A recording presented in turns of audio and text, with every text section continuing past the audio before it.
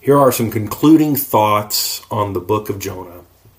There are several things which are interesting about the book of Jonah.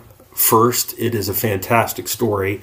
This doesn't make it unbelievable or a work of fiction by any means, but its phenomenal claims actually add to its authenticity.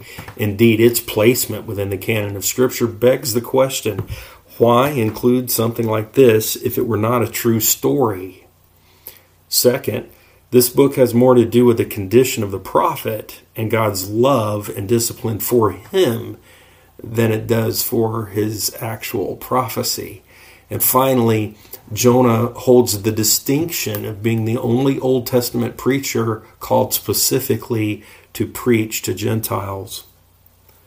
The word see only appears in the first chapter. It appears in verses 4, 5, 9, 11, 12, 13, and 15.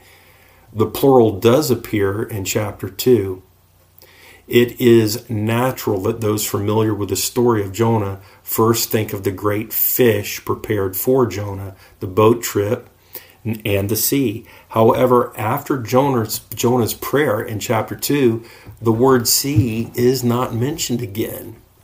And at the risk of reading too much into the passage, I find it very comforting that once I repented of my sins and decided to follow Jesus no matter where he would lead, my tumultuous, sinful past, the raging sea, if you will, from which I was saved, is never brought up again.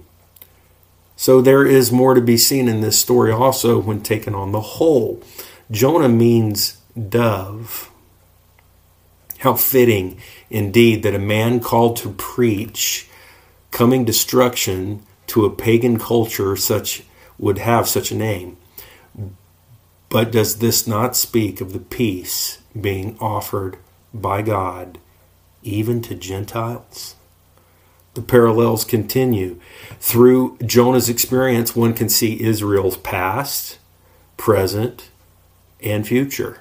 Israel was intended to be a witness for God to the Gentiles, so was Jonah. Israel became jealous that God should offer grace to Gentiles, so did Jonah.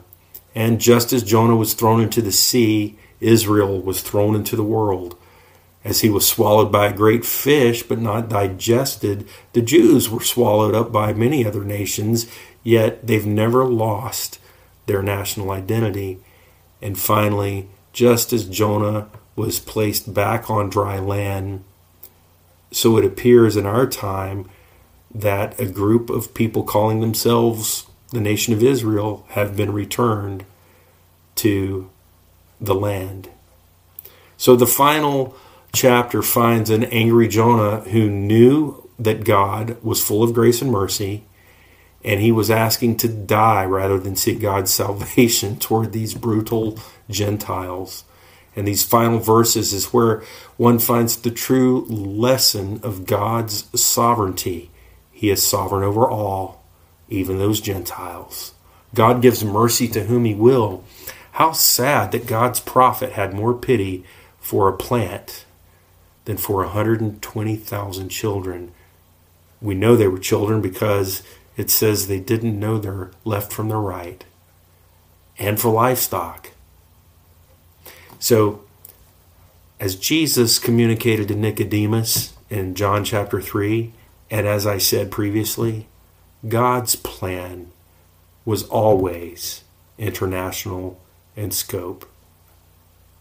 So those are my parting thoughts for the book of Jonah. Stay tuned to James Reed's Forge for more verse-by-verse coverage through the entire Bible.